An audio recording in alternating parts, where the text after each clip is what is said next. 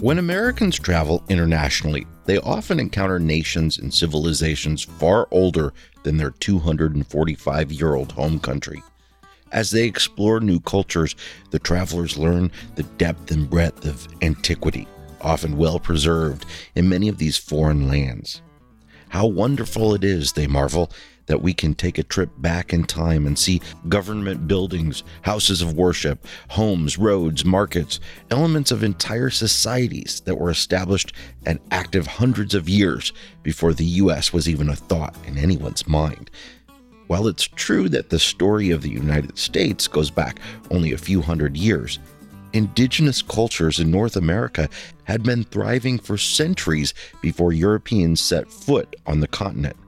Though sadly much of the history of Native American tribes has been lost, destroyed, or revised to favor colonial perspectives, a shining example of a Native American city lives on in southwestern Illinois, only a few miles from modern-day St. Louis.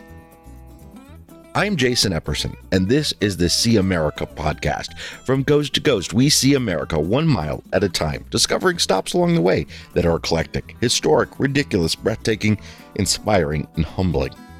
This week, the Cahokia Mounds.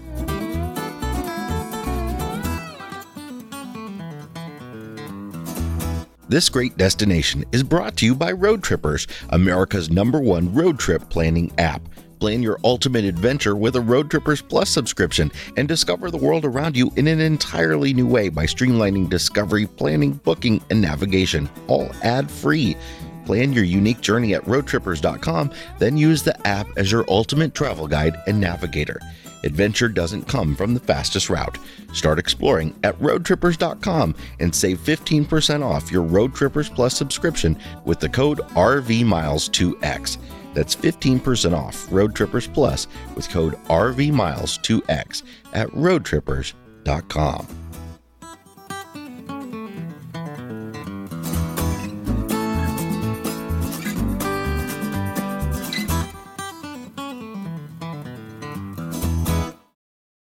Before we get into this episode, some of you may have downloaded an unfinished version of our episode on the Beat Poets, and my apologies to you and especially to Abigail for uploading the wrong file. If your podcast app still has the wrong file, all you have to do is delete it and download again, and you will get the finished version of the Beat Poets episode. Again, my apologies. Cahokia Mounds State Historic Site encloses the largest pre-Columbian Native American city north of Mexico and provides a fascinating look at what was one of the most complex urban developments in the world during the 7th through 14th centuries. The name Cahokia isn't the exact name of the indigenous people who inhabited the city. The original name has been lost to time. In the 17th century CE, an Illinois tribe called Cahokia lived near the area, and French explorers who encountered the Cahokia at the time attached the name of the tribe to the location. Cahokia was the largest and most highly developed city in the Mississippian culture, a Native American civilization that spread through the Mississippi River Valley between 800 and 1600 CE. This diverse community covered areas from as far as modern-day Wisconsin to Louisiana to Florida to Ohio, and Cahokia also served as its religious center. Cahokia Mounds today comprises about 3.5 square miles or 2,200 acres, though at the height of its expansion around the year 1150, it encompassed almost 6 square miles. The population of Cahokia, around 15,000 people, rivaled that of London at the same time. No written records have ever been discovered of their history, as many Native American cultures passed down their knowledge through oral traditions. What archaeologists and anthropologists have gleaned from pottery, stones, and shells, as well as the mounds, burials, and Woodhenge, similar to the famous British Stonehenge, though made from wood, is that Cahokia was a complex society that resulted from hundreds of years of meticulous urban planning and architectural design. Here's Abigail. Cahokia's success and longevity is owed to several geographical factors. Relatively flat terrain, which aided in the construction of the city, its prime location at the confluence of the Illinois, Mississippi, and Missouri rivers, and the medieval warm period. This meteorological phenomenon, which lasted from approximately 950 to 1250 CE, literally fostered a climate most beneficial for growing a variety of crops around Cahokia, and ushered in what can be best described as an agricultural revolution. The temperate climate plus developments in farming techniques advanced the growth of the fundamental three sisters crops in indigenous cultures: corn, beans, and squash. Climate change unfortunately assisted in the decline of Cahokia, as the Little Ice Age, which occurred in the mid-1300s, cooled the region. Many civilizations did not survive. However, by that point, the technology of threefold crops agriculture had spread far past Cahokia. Not only did the rivers make Mississippian trade and travel more accessible, the Mississippians utilized Mill Creek chert, a type of sedimentary rock specific to the area, one of their plentiful riverborne resources that lent itself well to the creation of small farming equipment and ritual ceremonial objects. Chert-based tool production and trade in the tools, as well as other handmade crafts, contributed significantly to the thriving Cahokia economy. Cahokia-made goods have been excavated as far north as present-day Minnesota, and archaeologists have discovered artifacts at Cahokia from far away as Lake Superior and the Gulf Coast. This attests to the significance of Cahokia as an important commercial center of the time. Cahokia citizens lived within a hierarchy. Leadership was passed down through heredity, which ensured peace, stability, and continuity in the community. The highest-ranking person was a greatly revered leader or paramount chief who ruled over every aspect of life. Below him were priests and secondary chieftains, followed by village and clan leaders, then all the rest of Cahokia. Years of research and excavation show that Cahokia was created through thoughtful planning and offered its thousands of residents a variety of amenities: a large plaza for trade, a residential area where different classes of citizens lived in separate areas, a playing field for chunky, a game played with sticks and rolling discs, fields for growing crops, a wood hinge used as a solar calendar, and the mounds. Daily Cahokia life hummed with activity. Women tending to both crops and children, hunters and fishers presenting their catches, canoes sailing along the waterfront, woodworkers preparing wood for fires, construction, and artistry, traders displaying their wares from far-off lands, artisans showing their jewelry, baskets, crafts, and pottery to the market on the plaza. While the main precinct of Cahokia existed within a huge wooden stockade with watchtowers, no evidence exists that Cahokia ever engaged in warfare, endured an invasion from hostile parties, or suffered a significant loss of human life due to outside influence. The wooden barriers most likely assisted in preventing floodwaters from entering the city. And what about those mounds? 3 shapes of mounds have been discovered: platform, conical, and ridgetop. The mounds serve numerous purposes: sites for commerce and trade, political conferences, religious ceremonies, residences, and sometimes graves. These giant creations originally numbered 120, 80 of which are still in existence. It's hard to imagine a city, first of all, as well as the mounds, that big and complex, built without the advantages of modern earth-moving equipment.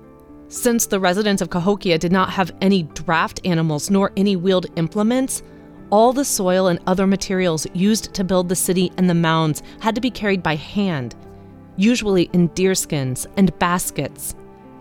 The largest mound of the remaining 80 is called Monk's Mound, after the Trappist monks who resided there long after Cahokia ceased to be a city. Due to its height and centralized location, Monk's Mound appears to have been a temple and/or residence for the paramount chief. Monk's Mound measures nearly 1,000 feet in either direction and is 100 feet high, covering almost 14 acres. The construction of Monk's Mound took over 200 years to complete and required over 55 million cubic feet of earth. To give an idea of a modern equivalent, it would be in the neighborhood of some 7,000 tractor trailers worth of dirt. A colossal undertaking at any point in history. The excavation of another significant mound, Mound 72, revealed what is most likely the burial mound of a man in his 40s. This man, referred to as Birdman, was buried atop thousands of shell beads, embracing him in the shape of a falcon, as well as a multitude of finely crafted arrowheads. These indicate that this man held some position of significance in Cahokian culture. On a more grisly note, accompanying this man were 4 headless and handless men, more than 50 women in their 20s, and almost 200 other corpses, leading to speculation that they were unlucky participants in some form of sacrifice. Excavation of Mound 34 brought to light a copper workshop, the only known copper workshop of Mississippian culture. Research and analysis of copper remains at the site show that the artisans heated and cooled the copper, similar to the way blacksmiths work with iron.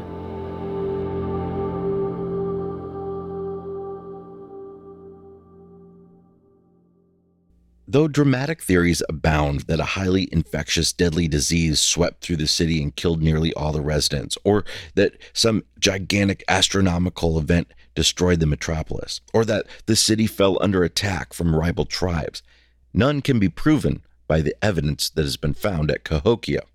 The most likely explanations have several components. First, the Little Ice Age may have increased yearly rain totals, which could have resulted in more catastrophic flooding than the structure of Cahokia was able to control. Second, Cahokia is near the powerful but generally quiet New Madrid fault line, and there's evidence that a giant earthquake changed the course of the Mississippi River between the years of 1300 and 1600 CE. Third, since little evidence exists to prove human activities such as deforestation and overhunting led to the demise of Cahokia, one theory is that social and geographical concerns led the Cahokia population to simply decide to pick up and move to another area. Cahokia Mounds is one of 24 UNESCO World Heritage Sites that are located in the United States. The Cahokia Mounds Interpretive Center is located nearby in Alton, Illinois. While the center is self-guided, volunteers are available to assist visitors in the center's gallery. The suggested donation is $7 for adults, $5 for seniors, $2 for students, and $15 for families. To schedule visits to the Orientation Theater and Exhibition Gallery for groups and field trips, contact the Great Rivers and Routes Tourism Bureau at riversandroutes.com. Cahokia Mounds State Historic Site is located in Collinsville, Illinois, about 30 minutes east of St. Louis. This episode of See America was hosted by me, Jason Epperson, with narration by Abigail Trabue and written by Elizabeth Ellis. If you like the show, we'd love a 5-star review on Apple Podcasts. We'd also like to invite you to follow the See America podcast on Instagram and Facebook, and join the See America Facebook group, where we chat about some of America's greatest road trip destinations. If you're a national park lover, check out the America's National Parks podcast, or come listen to Abigail and me talk about our life on the road as full-time RVers on the RV Miles podcast. This great destination was brought to you by Road Trippers, America's #1 road trip planning app. Plan your unique journey at roadtrippers.com and use the app as your ultimate travel guide and navigator. Save 15% off a Road Trippers Plus membership with the code RVMiles2X. Adventure doesn't come from the fastest route. Start exploring at roadtrippers.com.